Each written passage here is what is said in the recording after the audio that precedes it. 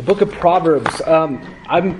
If you look on your schedule, obviously I think this is Tom's Saturday or it's not Saturday, it's Thursday.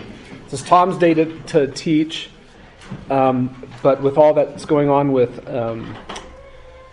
Anne's mom, Betsy, passing away and going home to her Savior, the elders are just giving Tom a little bit more time. His sabbatical turned out to be nothing of what he thought. But it was perfect timing, they would say, because they were able to just give 100% of their time to Betsy, and they really helped her cross the finish line well.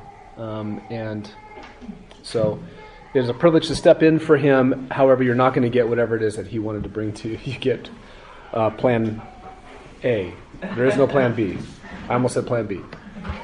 This is what God wanted all along, I guess. So what I want to do this morning is talk to you about, give you 4 questions for my heart from Proverbs. What this lesson does, it kind of takes your, you remember at the beginning of the year you had your brochure, and even if you have that, I don't know if you want to pull it out and you can just kind of lay it out in front of you, you can do that. We'll be talking about different parts of that in later on here. But what this does is this shows you from the book of Proverbs how even Proverbs anticipated and knew about a mixed condition.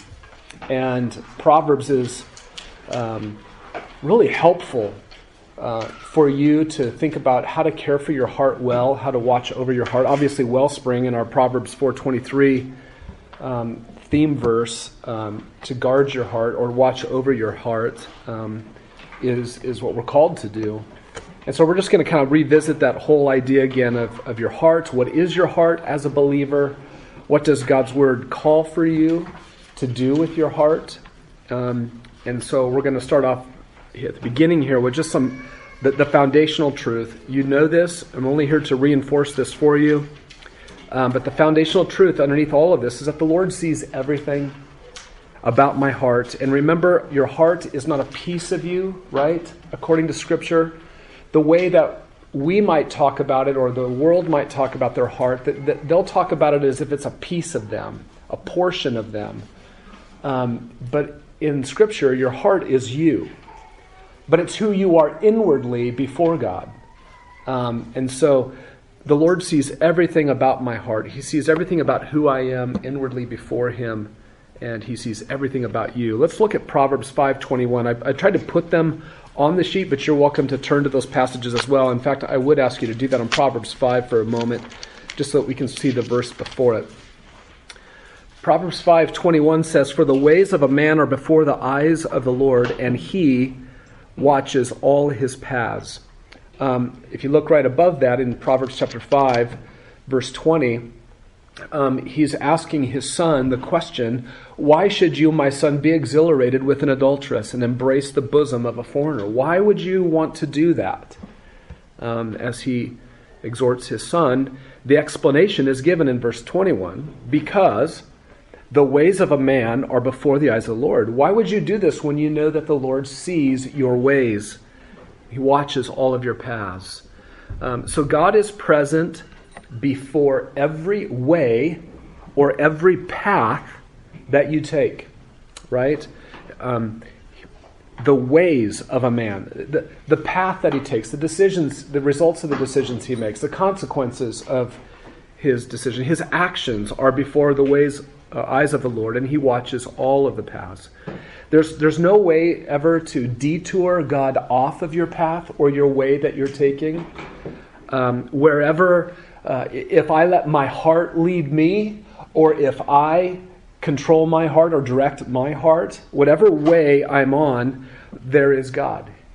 He is there. Proverbs 15, verses 3 and 11 expand on this. "For the eyes of the Lord are in every place, watching the evil and the good." We'll just start with that one. Now let's read verse 11 as well. I put them together. "Sheol and Abaddon lie open before the Lord. How much more the hearts of men?" Now, I'll tell you first about Sheol and Abaddon. Sheol is the abode of the dead in the Old Testament. It's a way of referring to the next life after the grave. It's a very neutral term, and its context determines which way it goes. You might hear about a righteous person going to Sheol. It's just they've died, and they have now moved into the grave. It might have reference to an unrighteous person. In and of itself, it does not necessarily mean hell. It might in certain contexts. Now, Abaddon, for sure, is destruction. It is the place of destruction. It is not a neutral term dependent on its context. And so, let's look at verse 11 again. Sheol and Abaddon lie open before the Lord. How much more the hearts of men? I think when I think about verses 3 and 11 here, I think about how unlike the Lord we are, that I am. He can see things that I can't see, that you can't see. My eyes can only see what is right in front of me right now in this room, just like your eyes can only see what is right in front of you right now. But God, in one sense, we could say it's like He is all eye. He sees everywhere, even into the next life. He sees into Sheol. He sees into Abaddon. There is no place that His eye has not reached already. And we can trust that God saw the evil. He saw the evil that I've done. He's seen the evil that has been done to me. Verse 3, He's also seen the good. He's seen the good that I've done. He's seen the good that has been done to me. There's nothing that has happened under the sun that God has not seen.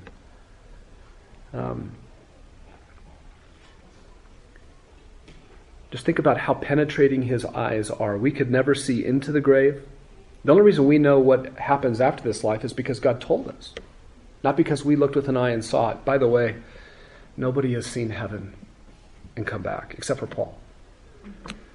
But nobody's seen heaven. And his point in verse 11 is how much more so can God see into our inner man, your inner woman, right?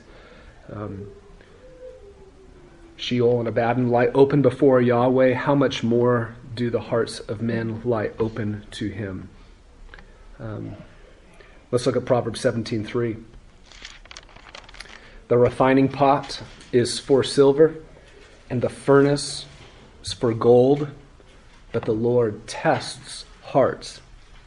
You know that this refining process was to get the heat so hot that the silver or the gold, whatever impurities were in it, would bubble to the top, and that's called dross. And then you can, with a tool, you can skim off that dross. And the point of refining and the point of taking a piece of metal, it might have been in a form that you really liked, but you noticed that there were impurities in it, and so you put it in intense heat and you completely changed it. It was no longer its shape. But the point was not to destroy it. The point was to make it better. It's a refining process that is not to destroy. It's a refining process to purify and to make it even more valuable. And God likens His testing of the heart in that way.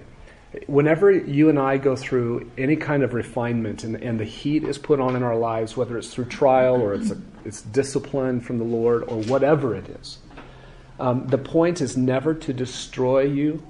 It is always to refine you.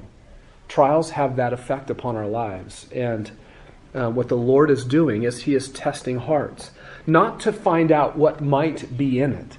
He knows what's in it. The point of refining is to purify what He already sees. So He tests hearts in that sense.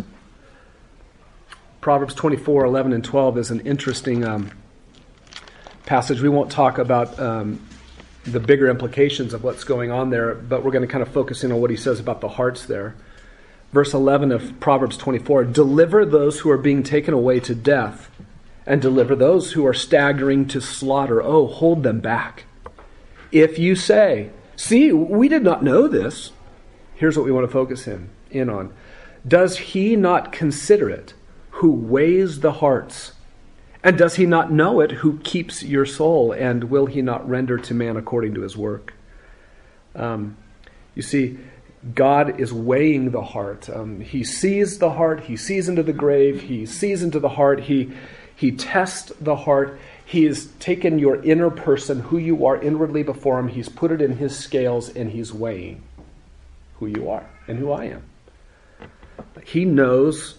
He ponders our hearts. He knows with clarity what it is that we are there, and he renders to us what we've done. He renders to each man according to his work.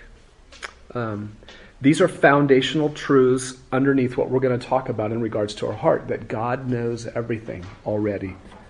And for the believer, God is refining the heart, testing the heart, weighing the heart, not to belittle the heart, but to make it stronger, to make our inner person, who we are before him, even stronger, even more pure, even more obedient. So now with that in mind, with that wise assessment of the heart that God has, I have 4 questions for you to consider this morning. And here's your first one. Do I value God's assessment of my heart more than my own assessment of my heart? So the blank to fill in there is God's, possessive. Do I value God's assessment of my heart more than I value my own assessment of my heart? I don't know if you've ever thought about that. There's a lot of talk that you'll hear Christians say about their heart and what they believe is going on in their hearts. Many times believers will make an appeal to what they think is going on in their hearts. They've assessed their heart and they're telling you what they've come to a conclusion on. And Proverbs will help you very much so in that whole arena about whose assessment of your heart should you pay attention to. Let's go to Proverbs 3, 5, and 6. Proverbs 3, 5, and 6. These are like verses you memorize when you're a kid. And I'm telling you, a lot of years later, Proverbs 3, 5, and 6 just keep coming back to be really precious truths in my own life. There is so much here in these verses. Trust in the Lord with all your heart, and do not lean on your own understanding. It's a very inward focusing verse, right?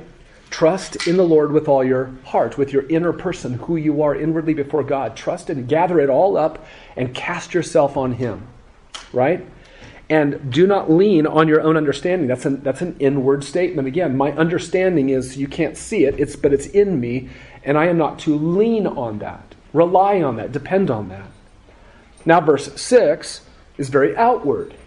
In all your ways, acknowledge him, and he will make your paths straight. You see the focus to the outside? Okay, so here's the positive command concerning your inner man. Gather up all you are inwardly before God and trust in Yahweh. Here's the clear negative command concerning your inner man as well as a believer. Do not lean on your own understanding. That's another way of saying don't lean on your heart. Don't lean on your own mind. Then as you move outward from yourself, inwardly to the paths or the ways of life that you've chosen from that inward place, you are even then still to acknowledge God. In all your ways acknowledge him, and he will make your path straight. So what's interesting here is whether you're talking about you inwardly or whether you're talking about what you've done outwardly in your path of life that you've been on, you are not to be your focus. In your heart of hearts, who you are inwardly, cast yourself on God. Don't lean on your own understanding. Turn away even from yourself inwardly, so to speak. Don't put your trust, your confidence there. And then once you've made decisions and you're walking through life, even still acknowledge him in all your ways, and he will make your path straight. So Solomon here intends to make it clear that for the Old Testament believer, there should always be this kind of looking away from yourself to God. Right? Look away from yourself to God, even at the heart level. So be very careful of your own assessment of what you believe is going on inwardly, because you are not to lean on your own understanding. You are to take everything that you are inwardly and cast it on God. Trust in him. Trust God's assessment of what he sees there. And And here's what's absolutely precious. Let's just keep your hand in Proverbs, but go to Hebrews chapter 4. Let's remind ourselves once again what God has given to us to help us with this assessment of our hearts. Do you remember? Hebrews chapter 4, verse 12. What has he given to us? He's given to us his word. The word of God is living. The word of God is active. It is sharper than any two-edged sword. The word of God is piercing as far as the division of soul and spirit. I don't know how to divide soul and spirit. Don't worry, the word does. It can discern that minutely. Of both joints and marrow, and it is able to judge the thoughts and the intentions of the heart. Your assessment of your heart needs to rely greatly on the word of God, right? One of the things that, in fact, one of the reasons why I even put this lesson together a couple of years ago is in interacting with some Christians who made some statements about their hearts like, I know that my motive was pure in that. I know my heart, I have a new heart. So my decision making in that really shouldn't be questioned because I'm a Christian and I have a new heart. That just reflects an unawareness of the condition of the believer's heart, even in this life. Sometimes believers look at their hearts and treat it, their inward person. Again, what you have to do is you have to constantly tell yourself over and over what the heart is and what it's not. It's who you are inwardly. It's not a piece of you. It's you inwardly right now as you are before God. Okay? Some believers treat the heart as if it is something like their declared righteousness. Okay? That's something that God does in your life on the basis of faith alone, right? God declares you to be right with him with the righteousness that pleases him. It's his righteousness. That's the only righteousness he's interested in. So he declares that over you, like hangs a plaque over you and says, you are righteous in my sight. I know you didn't do anything righteous. I know you didn't contribute to this righteousness. You can't take away from this righteousness. It's my righteousness. I give it to you on the basis of faith. Now, is that declared status of righteousness that you have, is that declared status mixed with any impurities at all? No. It's his righteousness. He declared it over you even though you never were righteous and even though right now you still do some unrighteousnesses. Okay? If you view your heart, you have a new heart, if you view it like that, then you're pure. And there's nothing to see here in any decision you make because it's only pure. Do you understand the simile? That is not in Scripture. I give it to you as an example of what it isn't. Your heart is who you are inwardly. It's your ways of living and thinking inwardly. And that is mixed. So two things are true in Scripture at the same time. One does not erase the other. One does not trump the other. You have right now a status of righteousness that cannot be improved upon, and it cannot be diminished by anything you do. That is true. And then there is you inwardly that must be improved upon, and that can be diminished through disobedience. Okay, those two things are true at the same time. Now, if you're thinking in your charts, go to the heavenly man. Right? You're thinking of me when I die. When I cross the threshold and God carries me across into the next life with him. Your declared righteousness and your inward person now are what? The same. You finally get to be... There's no more space between your declared status and the way you are inwardly. This whole life is called sanctification. You're trying to close the gap between who you are inwardly and your status of righteousness. You're trying and you never get there and it slips and you just keep fighting this fight of progressive sanctification. When you die, inner man is separated from the body and boom, you're righteous. You have finally been made righteous with the declared righteousness that God gave you on the basis of faith. But your heart right now, who you are inwardly, is not pure. Oh, it's new. Is it better than what you were inwardly when you didn't have Jesus? It is much, much better, right? Because all you could be inwardly then was this unmixed rebel who hated God. Now you're in this mixed fight. And then when you go to heaven, you'll be in a new unmixed condition, which is glorious. You'll never have to fight anymore. Okay? But right now, the heart you have is not like your declared righteous status. And so you must be careful. So you trust in Yahweh with all that heart. And you don't lean on your own understanding. Why? Is there something wrong with your status of righteousness? No, it has nothing to do with that. It has everything to do with the condition of your heart and your mind as a believer. Okay? Let's look at the next one. The next verse down there, Proverbs 21:2. Every man's way is right in his own eyes, but Yahweh weighs the hearts. Do you see that? Proverbs 21:2. Every man's way is right in his own eyes, but Yahweh weighs the hearts. Proverbs 16:2 is similar. You can write it down. It says it just a little bit differently. Listen to Proverbs 16:2. All the ways of man are clean in his own sight, but Yahweh weighs the motives. So he's weighing the heart, which means he's weighing the motives. Okay? And you know the first part of that verse to be so true, don't you? I mean, every man's way is right in his own eyes. There are sometimes it just feels absolutely impossible that I could be wrong. Welcome to marriage. Put one other knucklehead like that together with you, and I mean, it's fireworks, right? It seems just absolutely impossible that your path that you're choosing is somehow not the right path.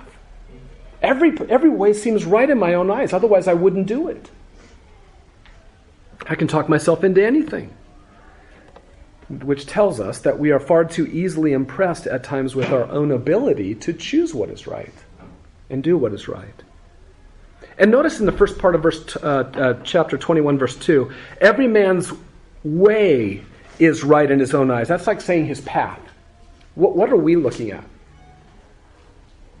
We're looking at the actions and the deeds that we've done and the choices that we've made. Now look at the last half of the verse. What's Yahweh looking at? Oh, he's weighing the heart. Or like in Proverbs 16:2, he's weighing the motive. So we're looking at the externals. God's looking at, or he's weighing the inside. We're looking at choices. We're looking at the results of choices. We're looking at actions. God sees those too because he sees every path, right? Remember we saw that? But God is also looking at the inner man, the kind of inner man that we were before and during the choices. And whose sight is more trustworthy? He can see into the grave. How much more can he see into my heart? How easily we become during the day unacquainted with our own hearts. But you can be assured of this, that God never grows unacquainted with your heart, with who you are inwardly. So it's important to value God's assessment over your own. Let's turn to Proverbs 28:26. This is just going to say it. This is just going to be kind of the blunt truth that we've kind of been building up to. Proverbs 28:26.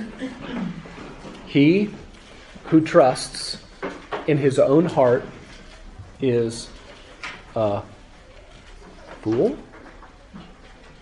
Can you say that to believers? He who trusts in his own heart is a fool, but he who walks wisely will be delivered. The first thing you need to understand is Proverbs, the first part of Proverbs 28:26 is not referring to an unbeliever. This is Paul, it's not Paul. Don't believe me on that. This is Solomon writing wisdom truths for his sons, for his son. And he's saying if you trust in your heart, that's a foolish thing to do. You're actually a fool if you're going to do that. And that is contrasted with what? What's the contrast? But he who walks wisely will be delivered. So trusting in your own inner man is therefore not walking wisely. It is not wise to walk and live in such a way where you are trusting in your own inner person who you are before God. Okay? We are not talking about trusting in truths, that are true about your inner self, that what God has done for you, trust in God's promises and His truths, but you do not trust in who you are inwardly, even as a believer. Even in heaven, nobody is trusting in themselves there, even though they're separated from their sin. You certainly don't trust in who you are inwardly here while we are in a mixed condition. And then what does this proverb imply about the outcome for you if you do trust in your own heart? He who walks wisely will be delivered. What's the implication for the first part then? If you're trusting in yourself, there's a trap. You're going to get snared. Don't do that. You won't be delivered. You'll be in need of deliverance. One commentator said this, if any cheat had deceived us 100 times, we would certainly deserve the character of fools if we trusted in him anymore. Somebody cheated me 100 times, and I'm going to trust him one more time? Call me a fool, right? If we are not sensible that it has been the common practice of our hearts to impose falsehoods on us from our youth up, then we are great strangers at home, is what he says. It's an old way of saying that's exactly what we do with our own hearts. The way that I've put before me is clean. It's clean in my own eyes. Sure it is. I'm trusting in my heart. And it's lied to me 100 times. Not because I'm not saved, but because I still have sin. And what is sin's nature? What does sin always do? When the serpent came to Eve, what did the serpent try to do? Deceive. Now let me ask you this. When Jesus Christ was crucified on the cross, you find out now that somehow you are with him there. I have been crucified with Christ. It's no longer I who live, but Christ lives in me. This life that I now live in the flesh, I live by faith in the Son of God who loved me and gave himself up for me. Now, I got changed dramatically in that union with Christ at the cross. But do you know what didn't change? Sin. The nature of sin wasn't crucified. So your indwelling sin in you is still just like it was before. It's not your slave master anymore, but it still does the same thing. Listen, sin is not in you with its arm behind like, okay, uncle, I won't deceive you anymore. You're a Christian. Sin, every time it presents itself to you, deceives you. And me. Even in Christ. Because he died to transform me, but his death did not transform the nature of sin. That doesn't get taken care of, and it'll never be transformed. It'll just be obliterated in the lake of fire with the devil.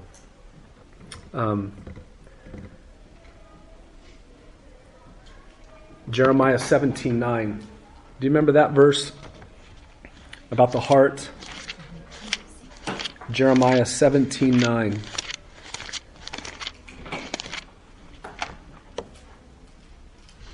The heart is more deceitful than all else and is desperately sick.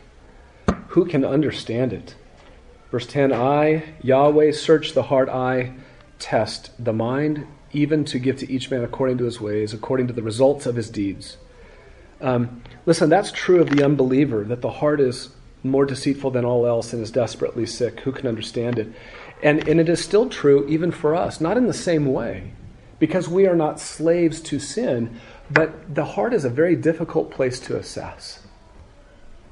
Not because your righteous status before God has been compromised. It has not. It's just because of your condition. You are mixed with sin still. And that's what happens. Let's look at Proverbs chapter 20, verse 9. Proverbs 20, verse 9. This kind of lets us bring it all to a conclusion. Who can say, I have cleansed my heart? I am pure from my sin. Now you might think that question is primarily attacking the wrong idea that a sinner could clean himself up and be saved by God. An unbeliever says this. You would, or that you would try to say this to an unbeliever. You can't clean yourself up before God. And that'd be very true, but that's not what's being said here. The point is, a wise believer, Old Testament believer, is exhorting other Old Testament believers who can say this. That I have cleansed my heart. I am pure from my sin. You cannot claim in any situation in life to have total or complete purity of heart or motive. This is where it's really important to think carefully and to allow Scripture to lead us on these kinds of thoughts here. The heart, who you are inwardly before God, will always have some corruption in it in this life. A time is coming when you won't, but that's at death, or if Jesus comes back, right? So there's always some corruption still in your heart. That mixed condition that you have in Christ needs to take that into account. You need to remember this is what is true for me here. And remember, a mixed condition where there's some kind of corruption in your heart does not mean that on Mondays, Wednesdays, and Fridays there's corruption in your heart, but on Tuesdays, Thursdays, Saturdays, and of course Sunday, there is none, right? It's not like on those days it's not mixed in that sense. And it's not mixed in the sense that every other motive that you have is pure and the other one isn't pure. The point is that you have a corrupted heart. It's saved. It's new. It's a new thing. How is it new? It's not what it was. Before it was totally, your inner person, who you were, was completely engulfed and unmixed in sin. It is a new heart, but it is a corrupted heart. Now, why would God do that? I would have signed up just to skip this whole middle part and just go right to heaven or get the heavenly man. But he desires to draw glory for himself through our fight against the inner corruption that is still in us. And so you're always going to have this corruption infiltrating everything you think, everything you do, everything you plan, every path you take. It's always there. Do not lean on your own understanding. Don't trust in your own heart. That's a foolish thing to do. Let's go to 1 Corinthians 4, verses 4 and 5. You can write that down. Paul is really helpful. Paul was being analyzed and judged and weighed in a way by the Corinthian church that was just, it was uncalled for. He says in 1 Corinthians 4, actually in verse 3, he says, "To me it is a very small thing that I'm examined by you or by any human court. In fact, I don't even examine myself." Okay? Verse 4, why, Paul? Well, I'm conscious of nothing against myself. What is he saying? If I did something or if I had a motive, I'm not aware of what was wrong, but yet I am not by this acquitted.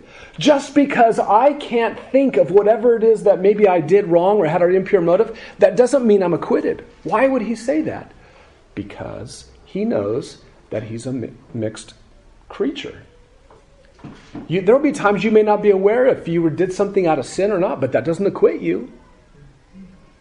Paul's very measured and careful in what he says. But the one who examines me is the Lord. Okay? Do you see that? You need to be very careful. Let's go back to James. Turn to James for a minute. I want you to see that how James thinks about and speaks to us about our condition as a mixed condition. I remember that reading that through James when it's probably a year or two ago. And I thought, oh my goodness, this describes the mixed condition over and over. Watch this. Look at James chapter 1, verse 5. "But if any of you lacks wisdom," stop.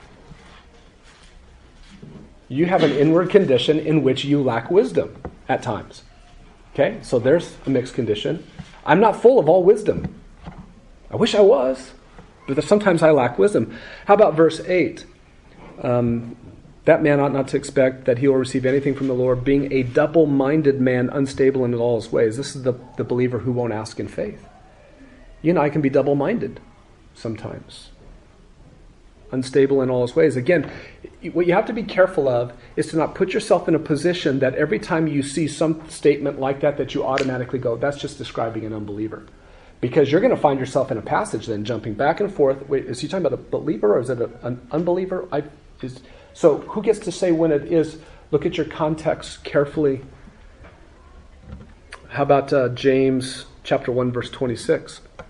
If anyone thinks himself to be religious and yet does not bridle his tongue, but deceives his own heart. Wait a minute, what? I can deceive my own heart? This man's religion is worthless. There is the ability to still deceive your own inner self before God. Chapter 2, verse 4. Have you not made distinctions among yourselves and become judges with evil motives? Who is the yourselves you're talking about? He's talking to the believers. My brethren. The New Testament writers don't throw that word around carelessly. Do not hold your faith in our glorious Lord Jesus Christ with an attitude of personal favoritism. There's a mixed condition. You have faith in Jesus and you're having personal favoritism. This is not a good thing. It's a mixed condition. Chapter 3, verse 9. With this tongue we bless our Lord and Father. Of course we do. And then with it we curse men. We have been made in the likeness of God. From the same mouth come both blessing and cursing, my brethren. These things ought not to be this way. Does a fountain send out the same opening? But what this mixed condition is, it is planned by God and it is still so, it shouldn't be this way. And so that's why we are fighting to try to close the gap. We never will in this life. But it shouldn't be this way, that good and evil would come out of my mouth. So I fight, and I fight, and you fight, and you fight. One more, chapter 4, verse 3. What's the source of quarrels and conflicts among you? Verse 1, etc. You ask and do not receive because you ask with what? Wrong motives. See, we have wrong motives sometimes because we are still indwelt by sin. What is different? Our relationship to sin has been fundamentally transformed. It is no longer our slave master, and I am no longer its slave. But it is still present. The penalty of sin, gone. The power of sin as slave master over me, undone. Presence of sin, still there. I'm still influenced by it. When is that separated from me? When I leave this body of death. At death. Okay? Now this is an infinitely better condition than we were in before Christ. But it is still a mixed condition. Who we are inwardly at the heart level is not yet what we will be, though, in heaven.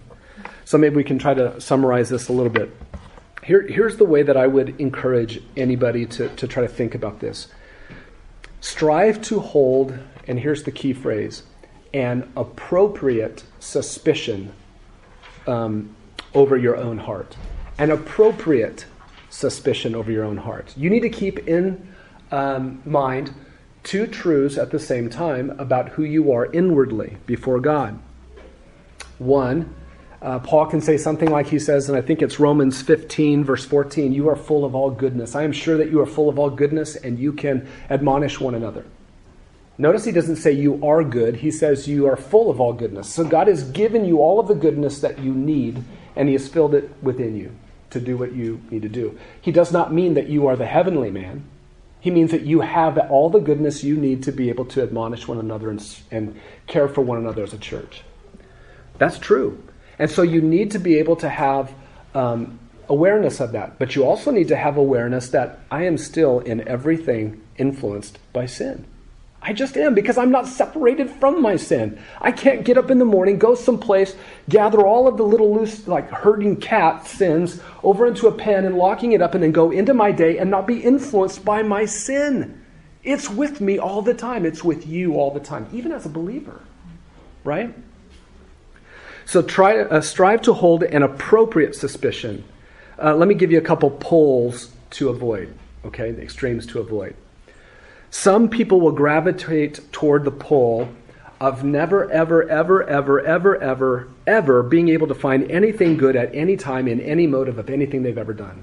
I'm just a wretch, and I've never done anything in Christ that's good. What that reflects is a very heavy awareness of sin, and that's good, right? It dominates their view, perhaps. Some people gravitate towards the other pole, the other extreme, of always, always, always, always, always, always believing that everything that they've done is because they're in Christ, it's pure and it's good and it's clean. Okay? Neither of those two are appropriate suspicions over the heart. There needs to be an appropriate suspicion. Proverbs says these kinds of things. I mean, remember these?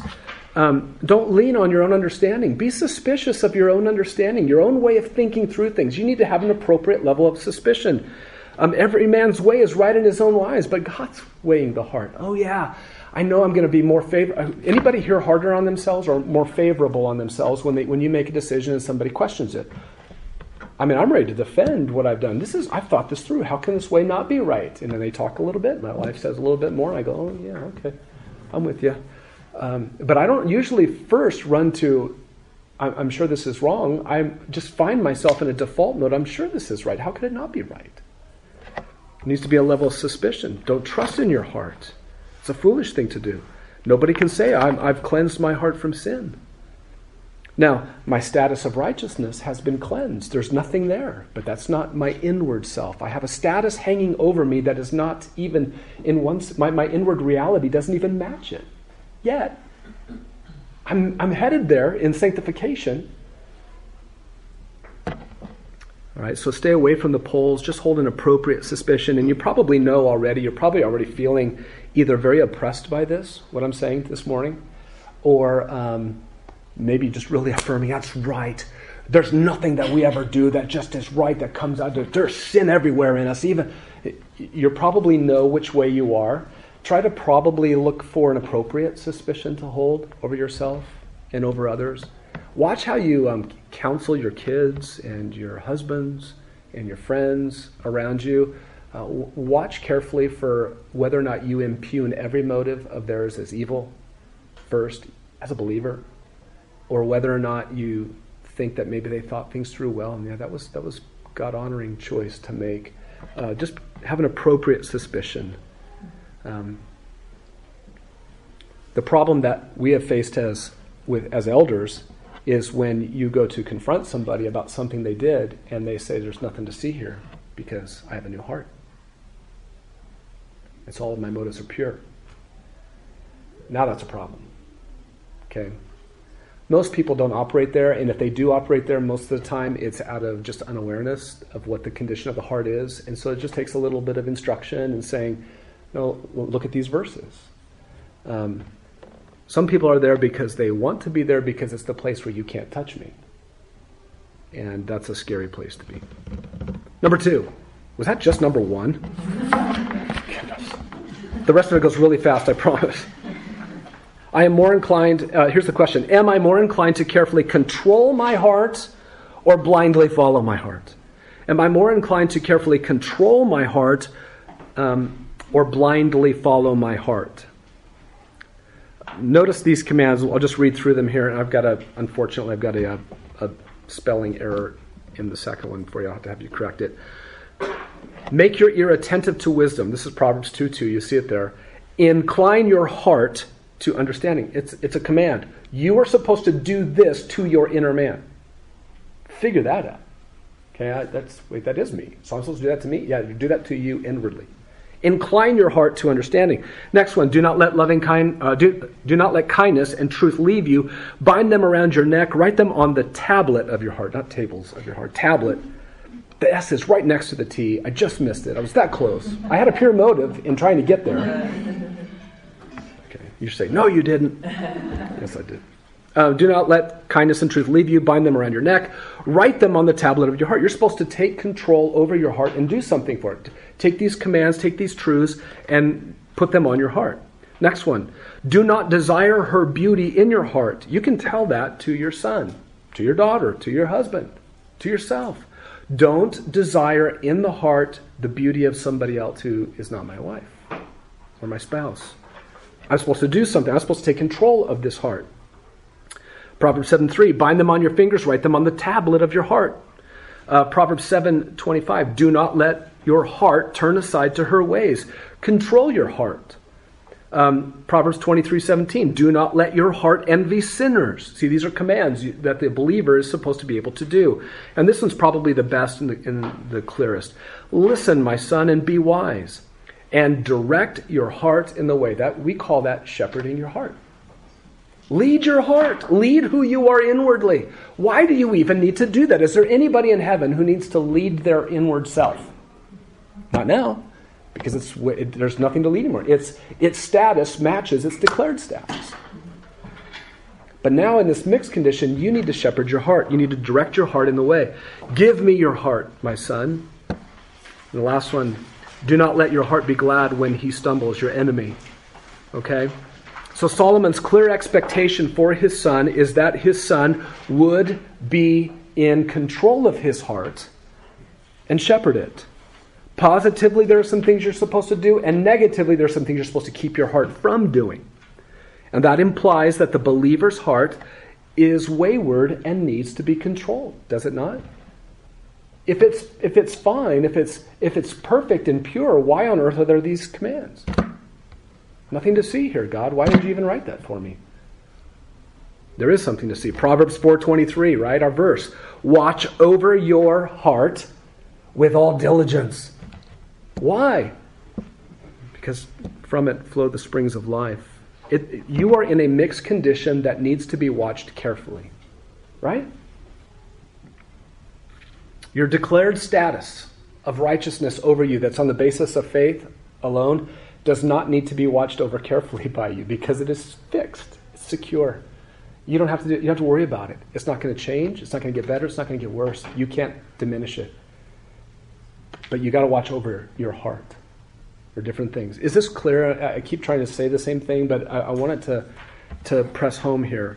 Could I encourage you, especially as women and with your daughters, and especially just the way that young women think, don't have a Disney princess view of life, which you're told in every one of those movies to follow your heart. Do not blindly follow your heart. It will only get you in trouble. It will only get you in trouble. You are not less of a person if you don't follow every dream of your heart. You're probably wiser if you don't follow every dream of your heart. Okay? See, we need to be more influenced by what Scripture says about us than what Disney says about us or anybody else, right? Psychologists or anybody. Scripture has a very different view of your heart than Walt does. Okay? Number 3, do I know in what ways my heart is vulnerable? Do I know in what ways my heart is vulnerable? Look at Proverbs 22, verse 15. You see it there?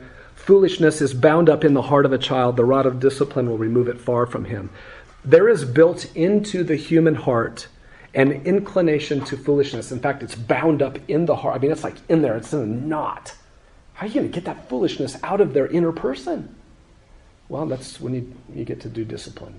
As a believing mom and dad with your child, right? Something foolish is going to naturally come out of the heart until and unless something supernaturally occurs in the heart. Right? Salvation and progressive sanctification. Do you know the ways in which your heart is vulnerable to this foolishness? We're vulnerable because of indwelling sin still within us. There's nobody in heaven right now who is vulnerable in their inner man.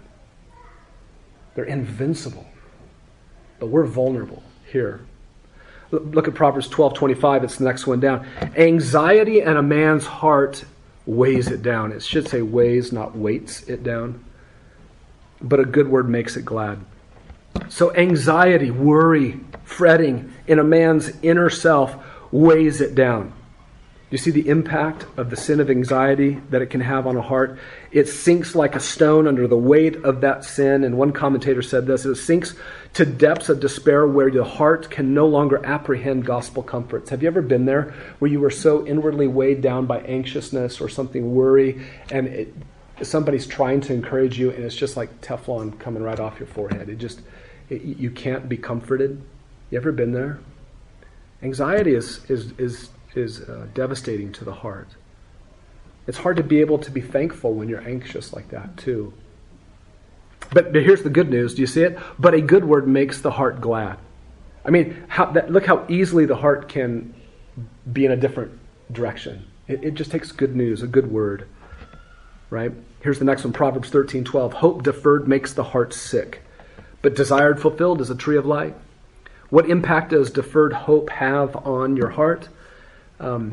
We need to be careful about what people and what pursuits and what promises we put our hope in.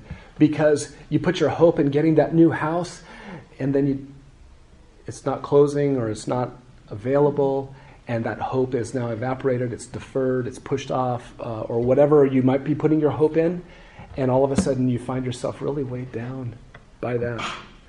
My heart is sick, my inner person feels sick. Because if those things fall through, our hearts are affected. And I think even there's probably something in here for parenting. Sometimes it's easy when kids go, "Oh, Dad, can we go do blah, blah, blah, blah? Yeah, okay, great." And then you never do it. What you're doing is you're deferring the hope that a child had because you maybe just tried to say, yeah, just to get them maybe out of your hair. Not helpful for a child. Because it's hope deferred, and hope that is deferred always has an impact on the heart. Some people are a little bit more differently than others. Some will be impacted by it more. Some will just be crushed by it. Others maybe not as fazed by it. But hope deferred makes the heart sick in general. But here again is the good news. But desire fulfilled is a tree of life. And we know that to be true. I mean, when the desire of your heart does come true, and that's like life, right? That's what he's saying. It's a tree of life. Here's another one. A joyful heart makes a cheerful face, but when the heart is sad, the spirit is broken. Now, there are certainly times that the heart can be made sad for legitimate biblical reasons, like sorrow over sin, right? But it can also be made sad, even broken, because of just weakness in the inner man and an immaturity to be able to handle trials or stress or whatever. Do you know what makes your heart sad? Do you know yourself well enough to what makes your heart sad, what your heart is vulnerable to? Do you know what makes you feel broken within? It's important to measure your inner self this way because your heart is vulnerable. Again, in heaven, your heart will not be vulnerable. But today it's vulnerable. Lastly, number 4, when I'm in trouble, do I ever back up and consider my heart? When I'm in trouble, do I ever back up and consider my heart? Proverbs 18:12. Before destruction, the heart of man is haughty, or prideful, or arrogant, but humility goes before honor. So, imagine you come up on a scene, and there's wreckage everywhere in a life. You're looking at this wreckage. They're spiritually undone. Maybe a marriage is becoming undone. Relationships are undone spiritually. That is an opportunity right there at that point of destruction to say, you know what, maybe we should back up and see what came before the destruction. It's an opportunity to say, let's back up and think about what comes before. Because possibly, like what this verse says, before destruction, the heart of man is haughty. That's a possibility. One commentator said, proud men are always standing on the edge of a fearful precipice, from whence they will soon tumble into destruction. Let's take another one here. Proverbs 28:14. We could say it another way. How blessed is the man who fears always. And by the way, how on earth could that be true in Proverbs? What does fearing always, what must it mean in the context of the book of Proverbs?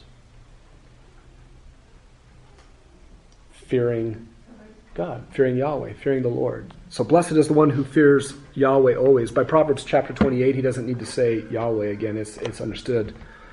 But he who hardens his heart will fall into calamity. So you come upon a life and there's the presence of calamity, or maybe it's even your own life. Find yourself in a calamitous situation. That's an opportunity to say, hey, wait a minute, what was going on before this?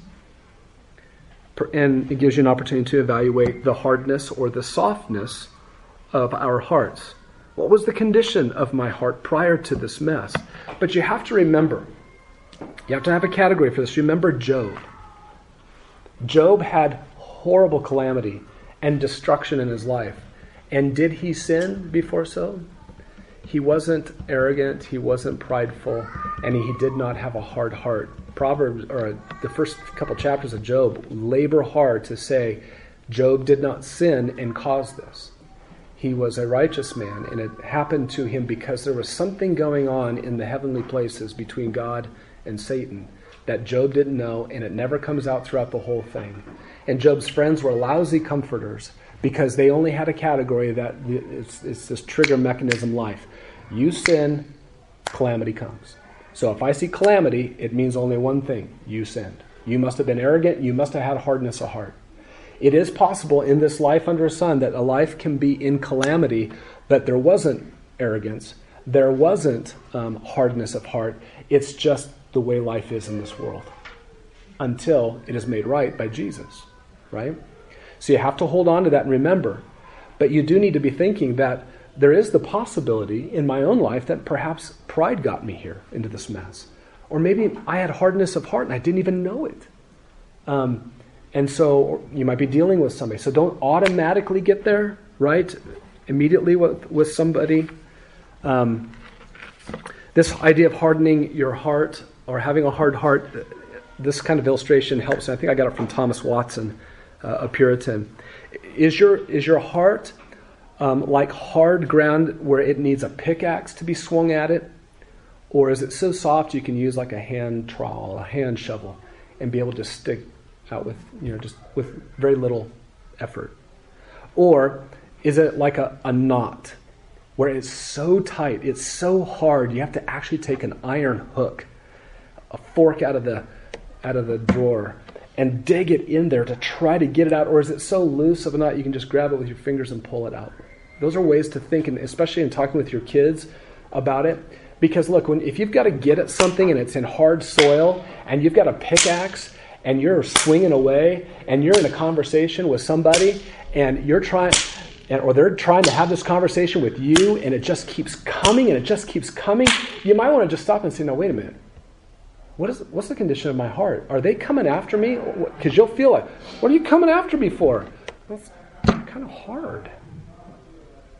Right? So the condition of the heart can make it or break it for people who are coming to us. Maybe use an illustration and ask them. I try to spend a lot of time having pre-conversations before I have the conversations with my kids. I'll just advertise to them, I want to have a conversation with you about your phone. Okay? Now I'm just going to let you think about that for a little bit. I'm going to come back. And I just want you to know, I want you to prepare your heart that I want to have a conversation with you about your phone. Okay? Can I do that? Do you see that you need wisdom still in your life? And I want to help you with that. I don't see your life perfectly. I'm not God. But I've got some pieces of the pie of your life, and I want to talk to you about them.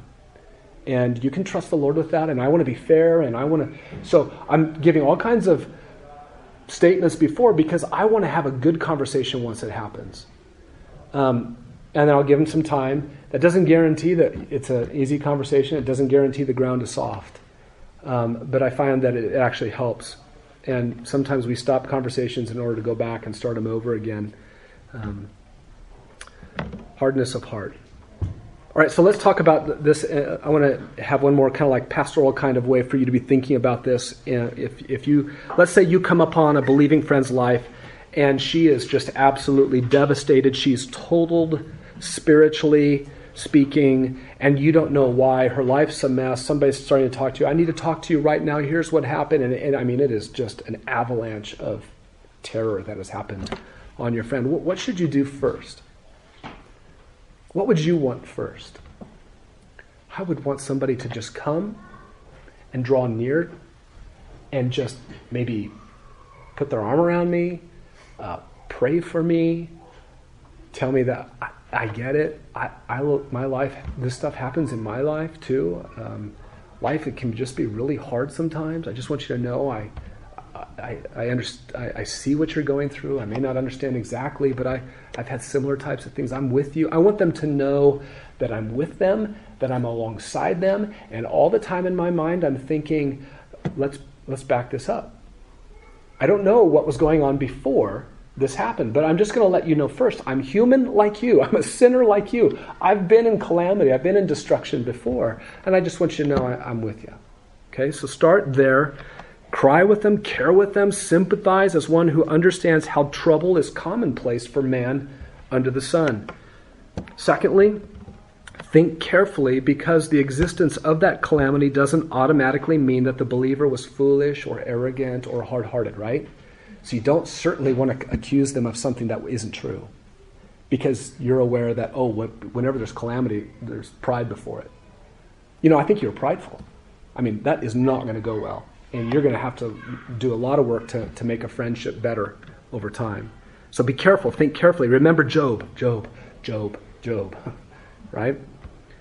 But nevertheless, as a good sister in Christ, gently and carefully in time, help them back up and evaluate themselves.